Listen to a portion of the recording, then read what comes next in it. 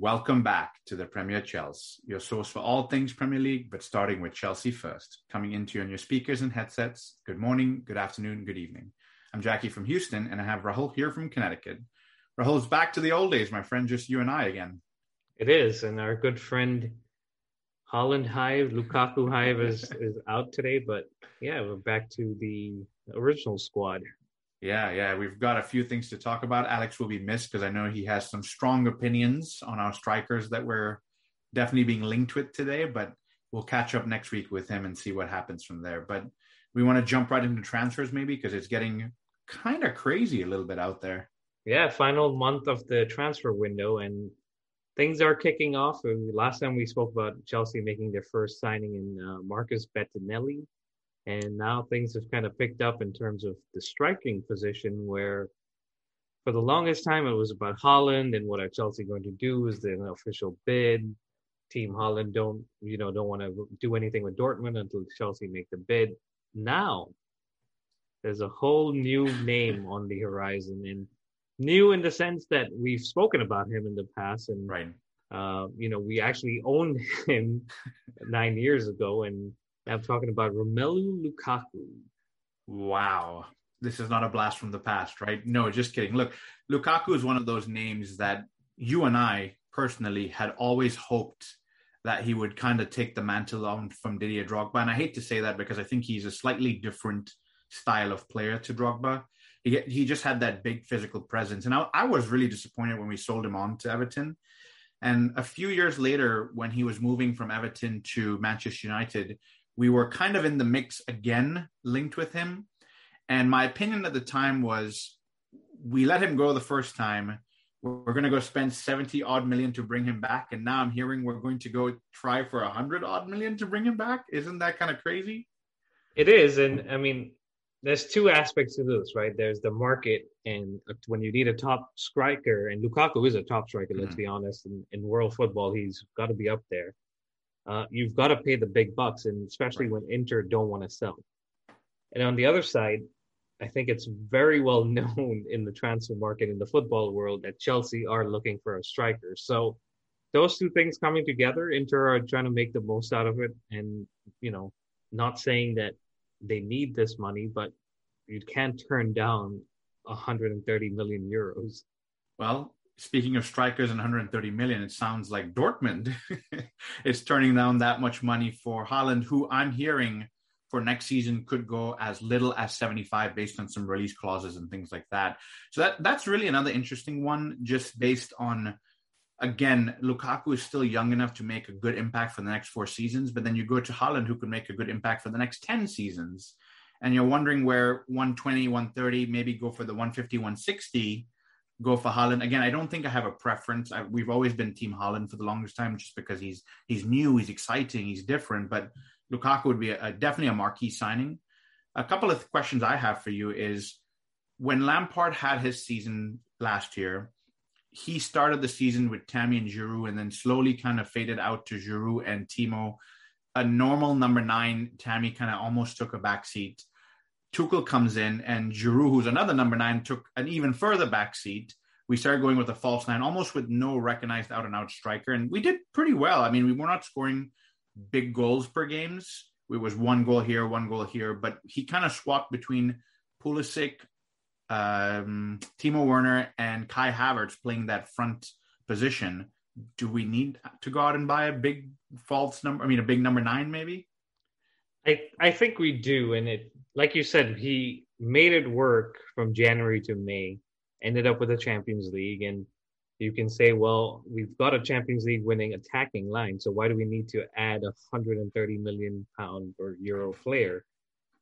But I think back to games like when we played Southampton away. I think back to when we played Leeds away. Even when we played some of the home games where we struggled, I'm thinking of West Brom. And I say struggled because we ended up losing due to a red card, but we still created a lot of chances in this 4 or 5 months that Tuchel has been here. But we didn't finish them. And I think that's where we're saying we need someone who's going to finish these chances. And for how good Timo has been in terms of working hard, for giving his all, Havertz, coming back from COVID and doing a good job. And doing a job that he can do when required, but that's not what he's in the team for. Right. I think having Lukaku there almost says we're going to create 10 chances and we're going to put away 8, 9 maybe, and that's what we need. Right. You know what's interesting, Rahul, is speaking of Timo, speaking of Kai, speaking of Christian Pulisic trying to play that role.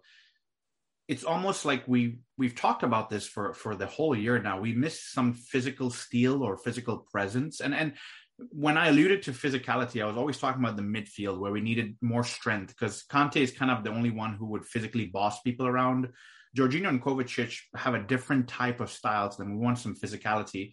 And you look around the field, and yes, Giroud could hold up play and Tammy could to a certain degree, but they weren't getting chances. And the three that have played in that front row, they weren't the most physical. Don't get me wrong. I think on their day when Kai, Timo, Mason Mount even want to actually push a play off, they can. But just having that presence up there saying, look at me, occupy the space, pay attention to me, it might benefit these names I've mentioned because they may get to run in behind. And I hope that if we do sign someone like Lukaku, maybe the expectations aren't 20 goals, which we'd love to see 20 goals from him for the season, but maybe the return of a Timo, maybe the return of a Kai and Mount will go up because they're playing off a player like similar to what Lampard used to do off of Drogba, Malouda, Joe Cole. They all kind of played off of him, and he got his 20 goals too. So that will come with time, I guess.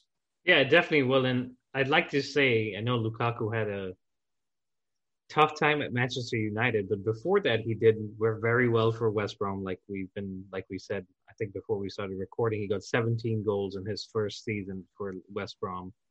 Then he moved to Everton, did very well for them. In fact, his best season in the Premier League came for Everton in 16-17 when he got about 25 goals. So he's got that Premier League experience. Yes, Manchester United didn't work out for him as he would have expected, but he's gone away. He's gone to Inter, and I think he's almost taken his game to another level where he scored, I think, about 72 goals for Inter Milan. Yes, I'm looking at his stats here, Rahul. I just had a second to pull it up. For Manchester United, actually, it feels like they were held to a different standard back then. He played 51 appearances for the 17-18 season and made 27 goals. And then the following season, which was his bad season, was 45 appearances and 15 goals. Now, I don't have the assists that he contributed to and how many games he started versus how many came off the bench. But when he went to Inter, it was a similar story. He played 51 and 34 goals in his first season. This past season was 44 appearances and 30 goals. So there are goals in there, regardless of what you want to say about his time at Manchester United. I don't think it was a bad time by any means necessarily. And remember, he had to play against like Zlatan Ibrahimovic. Jose Mourinho sometimes used to pull him out of the team, put a different type of player in there. So maybe inconsistency had something to do with that as well. But I've always been an admirer of him. Like I said earlier on, I think his heart was with Chelsea when he first signed. I still remember some of his very, very early interviews about the love and the passion he had. His idol was Didier Drogba. He didn't want to be Didier Drogba, but he looked up so much to Didier Drogba. And it's one of those things where, again, the money they talk about these days is crazy. And maybe I have to get over that just because I know what we paid for him 9 years ago. But maybe it'll be a good return. We've talked about the return of Eden Hazard. And I think between you, me, and Alex, we said that's coming from the heart, but the mind saying, let Eden go. But the Lukaku one's a very interesting one. And I think I would be happy if he were to join us. Yeah, I think so too. And adding a goal scorer, like you said, all the goals that you mentioned, even if he scores a portion of those, that's almost, picking up 6 to 9 points, maybe even 12 points that we didn't have last season. Right. So I think the only thing, like you said, is the final cost of this whole transfer. But in today's market, when other teams, and I know we'll touch on City, spend in a few seconds, I think this kind of money is almost normal now. Yep. And then just before we move off the Lukaku saga, there's also talk of, as part of the money, potentially Marcos Alonso might be going in the other direction if Inter are interested, if Alonso is interested. There's a lot of moving parts here. Yeah. It's getting close to crunch time, and I'd like to see this deal put to bed before the season starts. He needs a little bit of time to settle in. He does. And I saw a lot of, because the last time he played for us in the Super Cup, he missed the penalty and we lost. So everyone's saying it's time for redemption, and he's coming back to win us the Super Cup. So, hey, if it happens before the 11th, which is next week, I'll be pretty happy. Yeah, definitely so. So if we're going full gung-ho for Lukaku, what does this mean for Haaland? that dream's over for this season. Now, maybe next season we go back and we say, here's 75 million and we want Haaland. But I think a lot of other teams are going to be in for him next season, and it's going to be a tougher fight with other clubs, not directly with Dortmund like it was this season, but we got to take it one season at a time, and it's Lukaku coming for now. So, Alex, I think you've changed your Instagram handle from Haaland.Hive to Lukaku.Hive. Hopefully that one comes through so you don't have to change the name again. But looking at number 9s, Rahul, we've got Lukaku potentially coming in. Haaland was on the market for a while, at least in Chelsea's eyes. We have another number 9 that potentially doesn't have a spot in Chelsea anymore in Tammy Abraham. Any news on what's happening there? Yeah, the latest coming out, again, Fabrizio Romano, the main man, is saying that Tammy Abraham is being linked to a move to Atalanta in Italy. And that's because it's kind of like a striker roulette. So Lukaku moves to Chelsea. Inter are going to go for Atlanta's striker right now, Duvan Zapata, the Colombian. Yep. And if he moves to Inter, then Atlanta are going to come to Chelsea for Tammy Abraham. So it's kind of like a domino effect. If Chelsea make that move final with Lukaku, then Tammy Abraham is almost certain to be leaving. Okay, that's going to be an interesting one. I know Tammy has had both his core group of followers and his core group of anti-supporters, dare I say. So it's going to be interesting. I think you said before we started recording, he only has a year, maybe a year and a half left on his contract. Yeah, so this is crunch time. Either he signs or we're going to have to make a deal to move him on. And whether he moves or he stays with us, we wish him all the best. Yeah, and I think today was his final home game if he ends up leaving. And I think I heard somewhere, I actually saw the picture, he was crying. So that almost tells you what's going on behind the scenes. And he's a Chelsea boy, and hopefully we can see him back in the future. Yeah, like Lukaku, it might come full circle again. All right, talking about some players we're trying to bring in, seems like we're looking at center backs again, and we talked about this one last time. Any updates here? So I think it's kind of staying with Jules Koundé. Chelsea is still negotiating, a little bit different in terms of what Sevilla want versus what Chelsea want to pay. But the one thing that I haven't seen being reported since last week is Kurt Zouma being involved in this deal. Right. So maybe those rumors in terms of him going in the Conde deal have dropped, but I still think he's being heavily linked to West Ham. Oh, okay. So there's interesting developments there. Yeah, still some movement around Zouma, which personally he's done pretty well in preseason. So it would be good to keep him, but we can't keep them all. Yeah, and it's an interesting one. I think we've already talked about it. We've got Thiago Silva, Rudiger, Andreas Christensen, Malang Sarr, Zouma. So that's 5. We play 3. Reece James can play there. Not to mention, I think you were talking about Matt Miazga still on the books. He is, but the one player that has impressed, and I watched him in that Spurs game today, is Trevor Chalobah. Okay, there you go. A youngster, Chelsea youngster, and he's looked very good, and I hope he stays and doesn't go out on loan because I think he could have a role to play at least. Like I think I mentioned on one of our Instagram posts, we have 6 competitions this year. Right. And so we're going to need players and we're going to need, people to fill in when these games start coming. So Chalobah could be a great option. Yeah, and I guess my only point is we're looking at already in-house 8 potential center backs. We need 3 to play. Maybe we keep 6. I get that, but we're still going to go out and try and sign another one. It's definitely crazy season right now, and I think Chelsea are not necessarily on shock value, but we did miss that one transfer window where we were on a ban, and we went full forward trying to find attacking players to kind of fill the void. Now it seems we've come back to balance. We're looking at real positions where we want to fill in, from center backs to midfielders to attackers. So it's going to be an exciting transfer window. It's just, again, like I repeat, nerve-wracking to get to the final few weeks here and try and fit all of these players coming in. And I will talk about outs in a few minutes, but do you want to talk about some City news and see what's going on there? Yeah, so I mean, Pep Guardiola back in, I think, April said they didn't have the money to buy a striker, and here they are about to drop £100 million on Jack Grealish. And then Harry Kane, I'm sure everyone's seen the news, has not turned up for training all week. I think he's in Florida from what I saw, and he's staying there until his move to Man City is finalized, and that's rumored to be around 160 million. So interesting. All of a sudden, City have found over 250 million pounds on 2 players. Yeah, that's going to be huge. You know, what's interesting about this is I read and I've heard quite a few things about oh, Harry Kane is being inappropriate or not being a gentleman and holding up his contract or whatnot.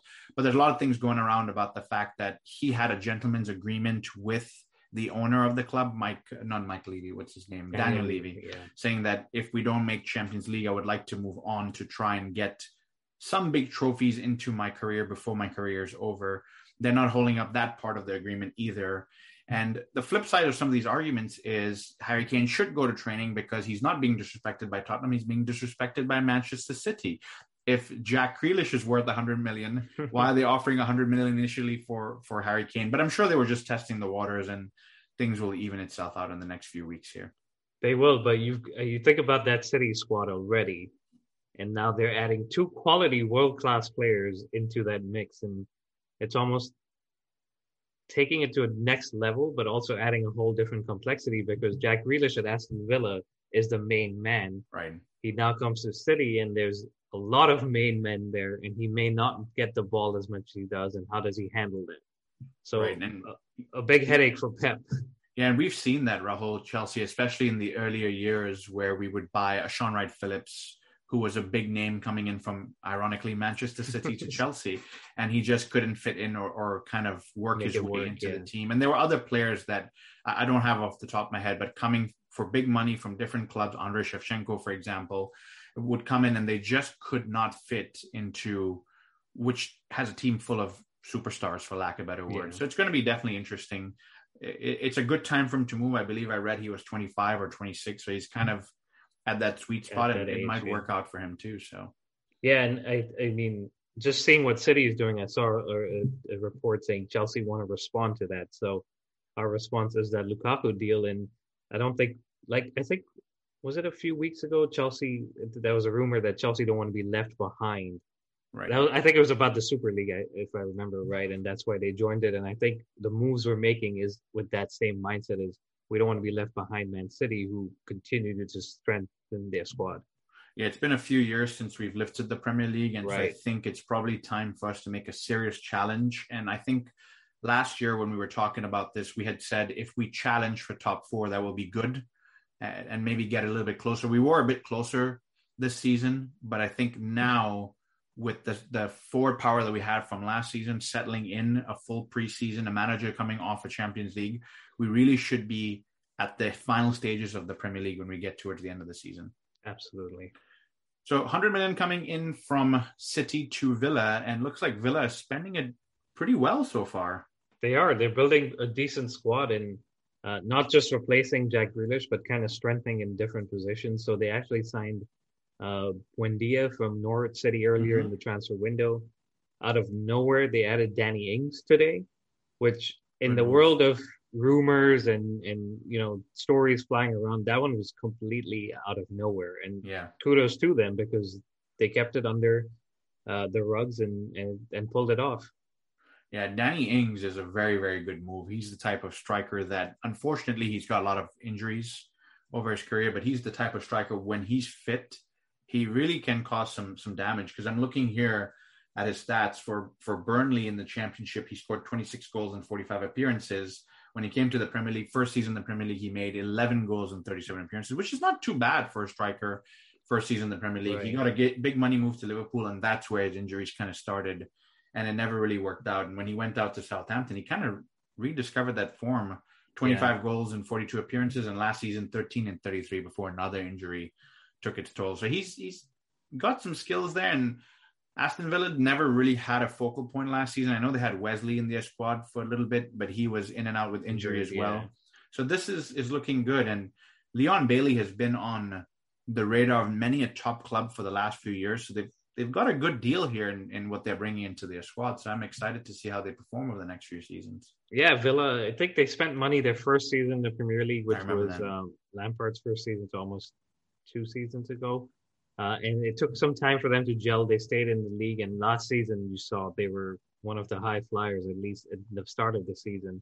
And now they're making moves to kind of strengthen and stay in the league, which good for them. I mean, they've got a good squad, and they add to it. They're adding to it wisely. They're not just adding because they're getting 100 million. They're adding in positions that are going to be good for them. For sure. I think that's definitely going to help them, and maybe they're one to watch for this upcoming season. Yeah, top four. All right. Do you want to talk about an exit that happened from Chelsea? Yeah, so this kind of feels like repeating myself because for the last few episodes we've spoken about young players leaving Chelsea, and another one has left. Tino Livramento, who was actually Academy Player of the Season last year, has moved to Southampton. Hmm. Um, and the only positive from this is we've put in a sell-on clause, which if we don't decide to buy him because we also put the buyback clause, we would get some money out of the deal. So Right. in a way, it's good for him to go away and get some playing time, and for Chelsea to cover themselves in case they want to bring him back. But it's kind of turned into a theme of this transfer window where young players, academy players, have left Chelsea. Yeah, and I think under Frank Lampard there was always hope, just because what he had done with, unfortunately now Tammy Abraham, who may leave, and Reece James and Mason Mount, and then Billy Gilmore, and there were a few others that he had given opportunities to. There was always this feeling of, if he was stuck, he was going to turn to the youth, because he was a young prospect at West Ham. He brought these 3 or 4 together, and they were pretty successful as Chelsea starting 11 material. With now Tuchel coming in, us winning the Champions League, it's almost back to the Chelsea of old. Trust me, I'm not complaining when we win trophies and we're performing really well, but it is bittersweet that you may tend to neglect the youth team that we've done so well for in the last 2 or 3 seasons here. Yeah, I mean, that's Chelsea though. Like, you got to have the best players. You got to win everything that's out there to be won. And like you said earlier, we haven't won the Premier League in a while. So I think everything this season is to push for that title and be champions for the first time since 2017. Yeah, definitely. That's going to make some interesting viewing for the next few seasons. I'll be watching closely just to see what happens with the youth, because Chelsea do have a very strong academy. It's just a matter of, will anybody really make it through in the next few seasons? Yeah. So if you want to move on to the Mind series, Rahul, I think that will be great. And then we can talk about some of the players that are in the youth academy and some of the players who are still here after several years, and how we're trying to shoehorn them in. Yeah, so the Mind series kicked off on Sunday. We played Arsenal at the Emirates. And the starting team was Mendy, Chalobah, like I had mentioned earlier, Zuma, Rudiger, Hudson-Odoi, Loftus-Cheek, Kovacic, Pulisic, Ziyech, Havertz, and Werner, which was good for Havertz and Werner because they had just come back from the Euros in terms of they had an extended break, as well as Rudiger, but they got some minutes. And the other interesting thing was Pulisic and Hudson-Odoi were used as wingbacks, which we've seen Hudson-Odoi, but Pulisic a little more defined in that role in this preseason. And I think it's just an opportunity for Tuchel to try different things. And Pulisic looked pretty good. Yeah, and like I said earlier, we have a lot of attacking players. So trying to keep everybody happy, you may need to ask them to play a wing-back role. Yeah, so they could get on a minute, they could get an opportunity to prove themselves in a different position. And Tuchel has then a different game plan, not necessarily formation-wise, but maybe a Reece James playing right wing-back is different to a Hudson-Odoi playing right wing-back, where you get a little more direct crossing and threats going forward. So I'm excited to see it. I don't know what he's going to do with it as the season progresses, but why don't we touch on a couple of names here? You already talked about Chalobah a little bit earlier. Yeah. Any thoughts you want to share on him? Yeah, he's looked good. He's played, I believe, on that right-hand side, kind of where Azpilicueta plays, and he's been looking good. He's looking strong and looking determined to kind of keep that position, or at least be an option in Tuchel's mind. So that's good to see from him, and hopefully he doesn't go out on loan as I'll give him all these compliments. But it's good that another academy player is kind of stepping up and trying to make a mark for himself in the first team. Yeah, for sure. And then touching on our Germans that came back and played in that first half, Kai-Havertz scored a pretty decent goal there. He did, and Timo Werner set him up. So he did. That combination seems to be working pretty well. And Havertz, like you said, was a brilliant finish. And I think this season we may get to see the real, or close to the real, Kai Havertz that we paid 80 million for last year. And the same for Timo. I think Alex and I have been saying that all season, that it could be his chance. And before we drop off the subject of Timo, you sent me a very interesting article that talks about how VAR may be changing their offside rules. So maybe you want to run us through that for just a quick second, because I think it might benefit Timo Werner quite a bit. Yeah, I think the new ruling is giving attackers, or the attacking side, the benefit of the doubt. So they won't be using toenails and like noses to determine if a player is offside. I think they would just give the benefit to that player and the goal Right. would count. And so I think the Premier League executive had said something like you'd be getting back at least 20 goals that were called off last season, which kind of exciting because, goals make games exciting. And for a player like Timo Werner, who was countless times Yeah. offside, and we complained on this podcast about VAR and about Timo Werner when he was rightly called offside. This should be exciting to see. Yeah, I was going to make a quick joke of the 20 goals that we'll get back. Probably 15 belong to Timo Werner with how many times he was called offside. Most of them were correct, though. I have to be honest there. But maybe he's the type of player that plays off the shoulder. So if he can get his timing right, his first full season in England, you might see a few more goals coming in from Timo Werner here. Yeah, I agree. And one more player to touch in the starting 11 for the Arsenal game is Loftus-Cheek.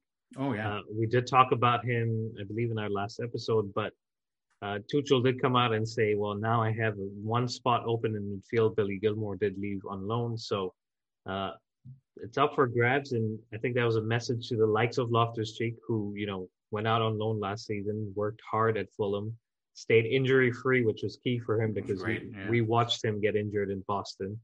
And I think he's ready, and he's looked pretty good in preseason. One spot open for a midfielder. Rahul, let's talk about the midfielders that could potentially go up for that spot other than Loftus-Cheek. I'm just reading some of the players that came on in that second half that could potentially fill in there. Danny Drinkwater, still with us. He could take that position. Ross Barkley, still with us. He could take that position. So you got three players that really know how to play that midfield. I'm sure there are a few others that can come in and out. Reece has played that position as well, of course. But of those three, I mean, Barkley was signed with a lot of potential in mind. Danny Drinkwater was a Premier League winner many, many seasons ago. He's kind of tapered off. And Ruben had an explosive season under Sarri, and unfortunately that injury put him down. Who do you pick of those three? I have one more name for you. All right, let's throw that in We're there. jumping ahead a little bit in terms of the Tottenham game, but Bakayoko is also an option for that midfield position. Right. So out of all of those, I think Loftus-Cheek makes the most sense. Younger, more athletic, gives a different options in terms of physicality, his running up and down, like we saw you said under Sarri. And I think he's hungry to be successful at Chelsea. He had that good season and then it kind of stopped. Right. So I think out of all of those, unless we're going to go out and spend money, which would not be a surprise for Chelsea, I think Loftus-Cheek is a good option. Yeah, and he's also a Chelsea boy through and through. We just finished talking about when's the next time we're going to see some good academy players come through. So I'm really hopeful there. But what do we do with so many additional midfielders? At some point, you're either going to have to send them out, and I think trying to find them clubs at this point is going to get difficult. I think it is, but you also got to, I think similar to Harry Kane's situation, as we get closer, clubs will start looking at other options in terms of who else is out there. I'm not saying Harry Kane's not going to go to Man City, but I think his price may come down closer to what City wants. So similar to that, Drinkwater, Barkley, Chelsea may be wanting to see who's going to give them the most money. But as we get closer, it may be let's just get them off the books and save those wages, which may not, again, no disrespect to them, but I just don't think they fit into the system with Tuchel. Yep. But Drinkwater has also looked good in preseason. Yeah, he has. Yeah. Yeah, it's a tough decision. It definitely is. Let me throw out a few more names that did come on in that second half. By the way, the game finished 2-1. We didn't touch on that. Tammy Abraham on the score sheet as well. And who knows where he's going to end up in the next few weeks. And Granit Xhaka scoring for Arsenal as well. But a couple of names I want to throw out there. We've already talked about Malang Sarr at center back, Baba Rahman at left back. Hold on to that name for just a second. We talked about Drinkwater, Conte, we know very well. Barkley, we talked about. Abraham, we just talked about. Jake Clark-Salter coming on as well. Zappa Costa coming in as well. Another name on right back or right wing back, whichever way you look at it. Batshuayi, another name in the striking position. So hold on to Batshuayi, and then, of course, Dujon Sterling, who's also had a pretty good preseason so far in the way he's performing. But Baba Rahman and Batshuayi and Zappa Costa, those three names, I'm picking on those names, Rahul, because they've been around for 3 or 4 seasons now. They came in either under Jose Mourinho or under Antonio Conte. We've had quite a few changes since then, and they really haven't got a look in. they've been tried by different managers. They've been shipped off on loan. Where do you go from here? I I mean, It's a if huge squad. it's a huge squad, it's a lot of players that we've had for the beginning part of preseason, but as the first team players come back, I think some of these opportunities for the likes of a Baba Rahman and Zappa Costa may reduce, and they may be like on the list of let's just go find a new club. But Baba Rahman has looked good. Again, he came in and I think he suffered from an ACL injury, which kept him out and hampered his chances of making it at Chelsea. Zappa Costa, I don't think gets ahead of. If you think about it, we've got Reece James, who's the right wing back. We've got Hudson-Odoi, who could play there. We've got Pulisic, who could play there. We've got Azpilicueta, who could play there. So I don't think Zappa Costa is going to be here at the end of this month. But again, you never know. And then Batshuayi, I think it's time to. He's been a good player in terms of when we needed the goals off the bench, but it's been now what Antonio Conte didn't really fancy him, Sarri didn't really fancy him, Lampard didn't really fancy him, and I'm thinking Tuchel's not going to fancy him once Lukaku comes in. So it's time to kind of get them off the books and maybe give Armando Borja the chance to be in that first team squad again. I think he's going out on loan, but it's just a lot of players. I'm kind of out of breath just talking about them. Yeah, and Rahul, for their careers, I'm looking up. Michy Batshuayi is turning 27 or is 27 years old now. He'll be turning 28 in October. Zappa Costa is 29. He will be turning 30 next year. And we've also got Baba Rahman, who, when he came to us, was a young prodigy. He was, yeah. And he's turned 27 this year, 28 next year. At this point, if they're really not going to make it at Chelsea, it's time for them to do something for themselves and their careers, right, and almost move at a time when they can play some of their peak football and show what they have to do. It's tough to see because they are human beings. They are players that had potential and could have done a lot for us. But at the same time, Chelsea need to kind of let them move on. And if you get some money off of them, as sad as it sounds, you can make that return. But they get an opportunity to continue their career and kind of go from there. Yeah, I agree with you. The only last point on this game was in the second half, Tuchel tried the two strikers, Tammy and Batshuayi, and it kind of worked pretty well. It did. So it may be, an option that he's trying against teams that we struggled with, just have two strikers, and that may open them up. But it's good to see he's getting the opportunity, like we've been talking about in preseason, to try different things. Maybe not with the players he wants to be trying those with, but again, it gives him an idea of what works with mainly the squad that he wants to play with. And I'm excited because he is a master tactician and he's getting to kind of, experiment a little bit. Yeah, for sure. But always exciting to beat Arsenal 2-1, even though it's just preseason. Good start there, but then we move on to the next game. But before we talk about the next game, some fun event occurred right before the game, and I want you to take us through what happened there. It did. So we've been talking about this UCL trophy parade because we didn't get to, have an official parade like you traditionally do after winning a big trophy. So the Azpilicueta walked out with the trophy as the club captain, and chants of champions of Europe, we know what we are, came out, and all the players and the whole squad around Azpilicueta, and Azpilicueta comes in the middle of the pitch right behind you and puts the trophy there. And it just brought me back to May 29th when we were watching that game, and we've seen the videos of us crying and excited, and it just kind of, for a second, I'd almost forgotten that it had happened, even though I hadn't. And then I see the trophy at Stamford Bridge, and I'm like, hold on, we're champions of Europe. It's definitely something that's surreal. I think maybe Azpilicueta was standing right here. Yeah. It's a good thing I put this background on. With this trophy. With that trophy and that medal.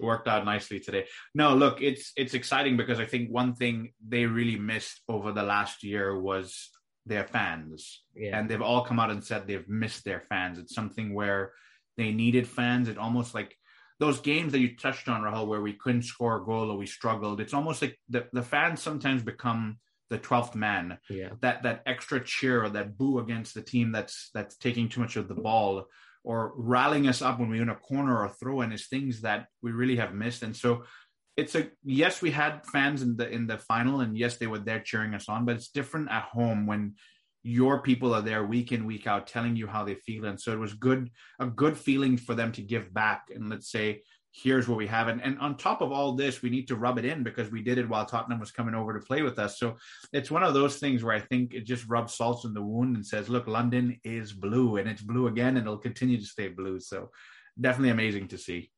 Definitely is. And rubbing salt in their wounds, there was another chant that broke out asking where Harry Kane was during the game. So Chelsea fans doing what they do best, bantering Tottenham, and Tottenham keep getting bantered. And that's what they'll continue to be for the next season, we hope at least. Why don't you take us through the game, Rahul? Yeah, so starting lineup in this game, Mendy again in goal. He had a good break because he didn't have, the Euros or the Copa America. So I think he's going to be ready for the new season. Zuma, Chalobah again, Rudiger in defense, Hudson-Odoi, wing back again, Kovacic, Conte in midfield, Alonso, left wing back, Ziyech again starting, Havertz and Werner again getting a start. So kind of a consistent lineup, at least up front.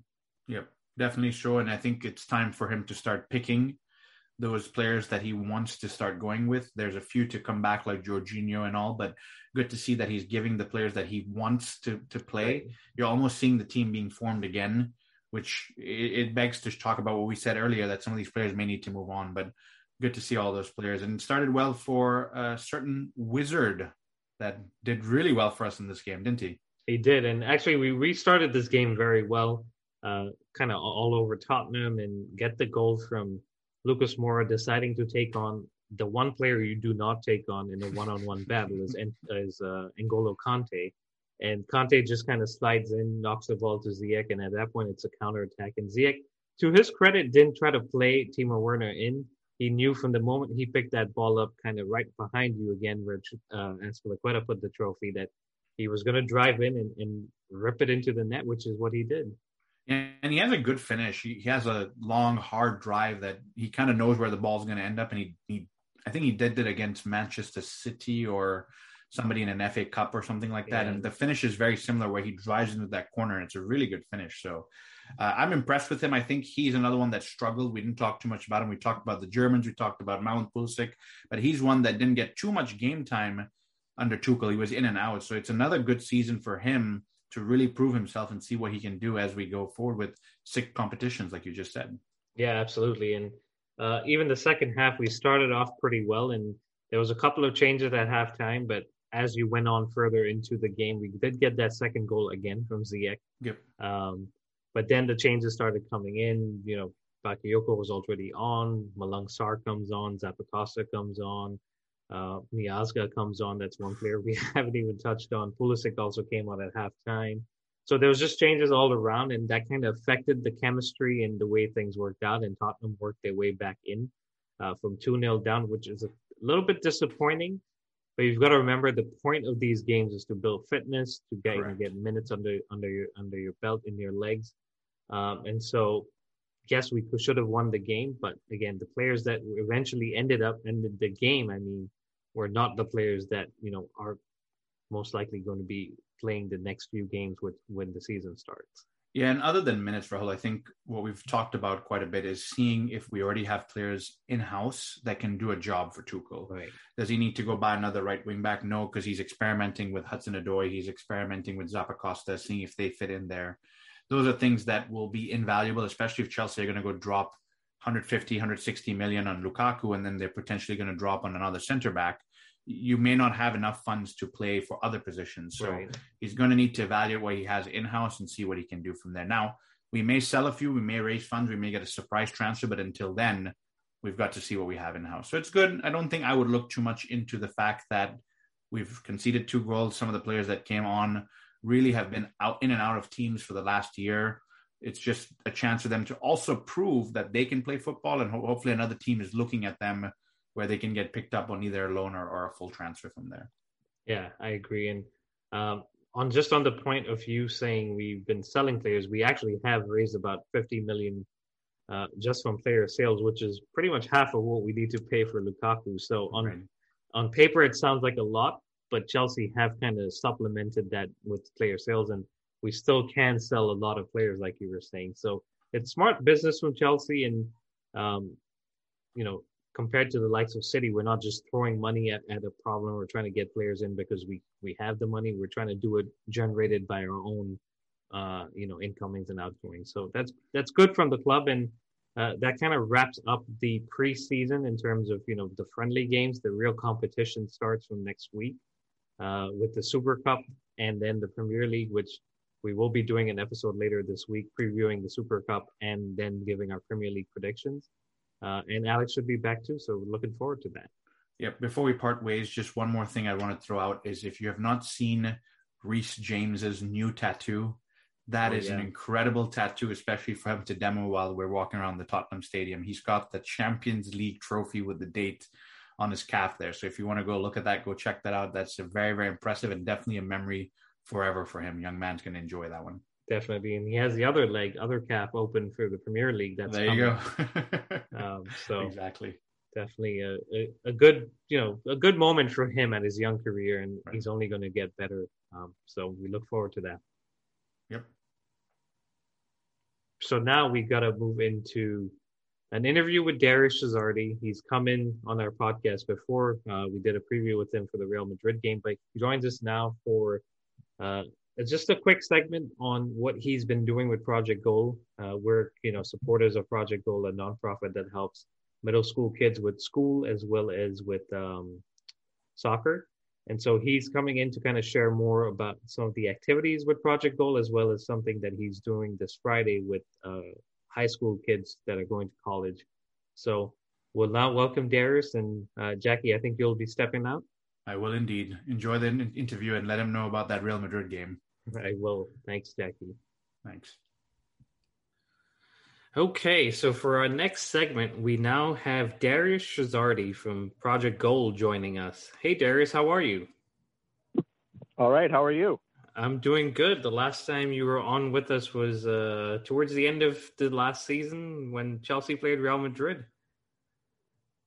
I know. I'm still hurting over that. I'm not hurting because I'm celebrating our Champions League victory, but I remember our episode and we had a little bet going, and whoever lost had to call the other person, and I have to let our listeners and followers know that you did give me that call, so I appreciate it. I'm already looking forward to next season. There you go. But today you join us to chat a little bit more about Project Goal, a program you started a few years ago, almost 20 years, I guess, at this point. So tell us a little bit more about Project Goal, and then we can talk about the upcoming college showcase you have this Friday. Yeah, so Project Goal, we started, almost 20 years ago. It's, I think we're going into our 18th or 19th year. Created to kind of cater to middle school age kids from the inner city, giving them opportunities that they may or may not have had if they weren't in a program like Project Goal. We do 90 minutes of academic tutoring and mentoring, followed up by another 90 minutes of soccer coaching and soccer play. And essentially the kids have to earn their time to play soccer by following the rules that we have in regards to bringing the work, being there consistently. And we work with a lot of different partners and organizations like the New England Revolution. We're starting to work with the new Pro USL team coming into Rhode Island, Brown University, Providence College, some of the premier clubs in the area. So we not only try to get our kids into the program, but we try to filter them into other existing programs as well. And one of the big features of the program is that it's 100% free of charge. So one of the keys that we wanted to create when we had the program was that nobody would pay anything to be in it. They would just have to follow the rules, be consistent in their schoolwork and attendance, and not worry about, paying to be in a program. Or also we take care of their transportation as well, so they don't have to worry about getting a bus or anything like that to go over to the program. So we take care of that. Yeah, I've been to a few of your sessions, and I must say, the kids enjoy doing the schoolwork because they know what's coming after, and that's a great way to keep them motivated in terms of getting the schoolwork done and staying on top of it, because the reward is getting playtime and playing soccer or football. So yeah, absolutely. Definitely a great program. And guys, if you haven't checked it out, definitely check it out. It's projectgold.org. And like Darius said, they've been in Rhode Island for almost 20 years now. And in fact, you mentioned New England Revolution. One of your kids that was in the program currently is part of the New England Revolution squad. Yeah, he signed a pro contract just over a year ago as a 17-year-old. He was part of the New England Revolution Academy. He had been in Project Goal when he was 11 and 12 years old.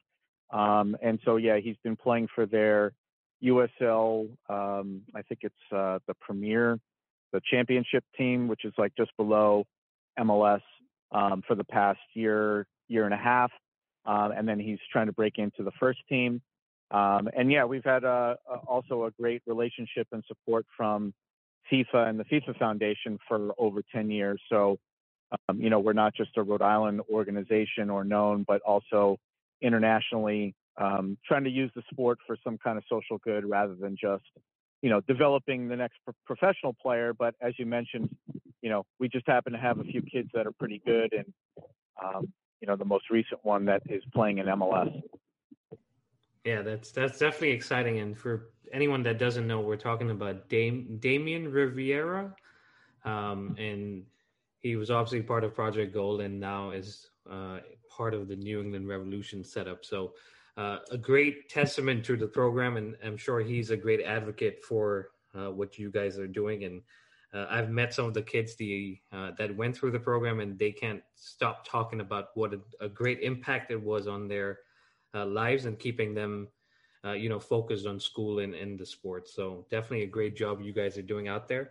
But staying on that theme, you do have a college showcase coming up this Friday, which is geared towards more of high school kids going into, their junior and senior years of high school. Is that right?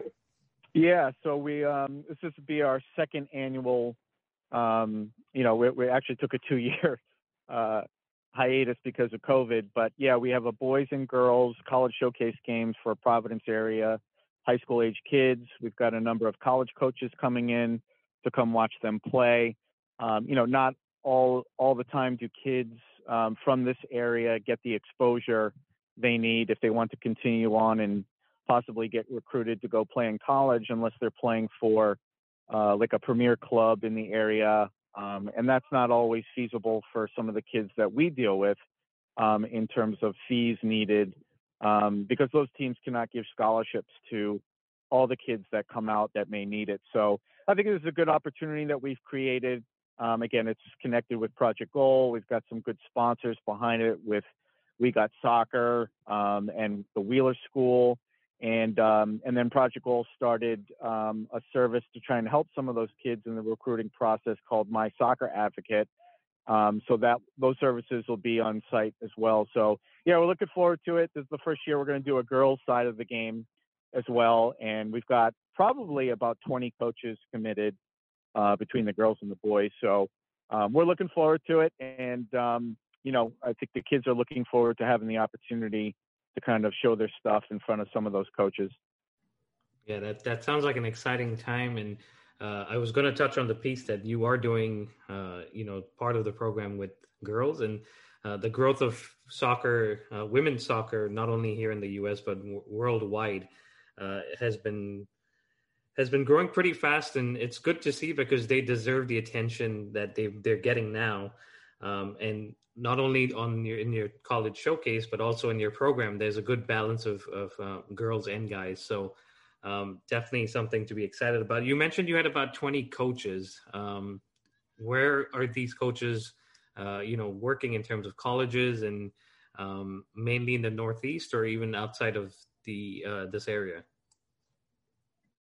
No, they're mostly local. So we've got like coaches coming from Brown University, Providence College, Rhode Island College, but then some from the Boston area like Bentley, Babson. So I'm not even aware fully of all the coaches who are going to be there, but those are just some of the ones that I've spoken to that will be there and had attended the first one, the first game that we had a couple of years ago. So they've been looking forward to it as well because it's an easy drive for most of those coaches. A lot of those coaches do not have huge recruiting budgets, especially if they're like a Division II or Division III school. And it's, they don't really have a game like this offered in the area for the state where they try to get the best players together to play in kind of like an all-star game. So most of those coaches locally might go to maybe like a state finals, something similar, but not where they'll all be in one game playing. And probably some kids they probably haven't seen. So again, I think it's a great opportunity for those kids. And we have a number of kids who've been in Project Goal, which is also another plus for us. So we're just, again, looking forward to it. Another opportunity for kids to kind of show what they can do and maybe get an opportunity to, go on to higher education. Yeah, definitely an exciting opportunity, like you said, for the coaches, but definitely for the kids too. So, and I'm glad you guys are doing this. I know you said you took a two-year break, but I'm glad you came back to doing this. And I'm sure this Friday, August 6th, will be a good turnout. And hopefully, like you said, some of the kids can get an opportunity to not only playing soccer, but also getting a higher education. So it starts at 5 p.m. with the girls. Is that right? Yeah, the girls' game starts at 5, and then the boys start at 6:45. Okay, and that's at Wheeler Farm, which is 357 Walker Street in Seekonk, Massachusetts. That's correct, and it's there's no fee to get in. Anybody from the general public can come and watch, and they'll have some special area for the coaches to come and watch some of the kids play as well. And we'll have information on all the students playing, including what schools they go to. Average GPA, club that they might play for, what year in school they are, and what school they come from. So, yeah, it should give them a lot of stuff to go home with and see information about, some of those players. Yeah, absolutely. And if you do have questions for our listeners, if you have questions for Darius or just want to learn more about Project Goal or the college showcase, you can reach out to him at Project Goal on Instagram or at Darius Shazardi, also on Instagram. And if you don't get a response, let me know. I'll reach out to him. Darius and I talk pretty often. And yeah, it sounds like an exciting opportunity on Friday. And I wish you guys all the best. And we'll promote it from here on out until Friday. And if there's any pictures or anything that you take on Friday and want to share with us, we'll share that as well. And we're happy to be connected. The Premier Sales is happy to be connected with Project Gold and all the brilliant work you guys do. And we look forward to seeing how else we can collaborate in the future. Yeah, no, I appreciate it, Rahul. And I appreciate, the Prem Show for having us on again. And then hopefully the next time I'm on, I'll get to talk positively about Real Madrid winning and also let you know how both the showcase and the program's going. And also the opening of our new soccer courts in Central Falls later this month. That's right. It was the mini pitch, I believe, you're opening in Central Falls. Yeah, we're opening 2 soccer courts in Central Falls August 21st. Awesome. That's exciting. And that, again, is an opportunity for kids to, get out there and have a dedicated space to play and practice the game and enhance their game. Yeah, it's an exciting project that we're finishing. It was we got a bunch of help from some former college athletes who went to Brown and PC who turned pro, like Jeff Lorenowitz and Michael Parkhurst and Julian Gressel. They tapped their network. They tapped the MLS Players Association, U.S. Soccer for money to help us build this. And we've got all the money and we're completing construction. It's going to be a rush in the next 2 weeks, but yeah, it should be exciting to have that opening and have various different organizations represented. Some of the pro players will be there and the sponsors. So, we're looking forward to it. That's awesome. Sounds like a busy few weeks coming up for you on the Project Goal side, but all exciting stuff. And we wish you all the very best. And like I said, if you want to learn more about what Project Goal does or just follow them and help them out whenever you can, it's at Project Goal on Instagram or Darius Shazardi on Instagram. So thank you very much for joining us, Darius. It was great chatting with you and wishing you the very best again on Friday and as well as for the pitch opening on the 21st, like you said. But that's all for now, guys. Thanks for subscribing, liking, and following us. And we will be back later this week to do a Super Cup preview for Chelsea and a Premier League prediction. So tune in and we will be back. But until then, stay safe and up the Chels.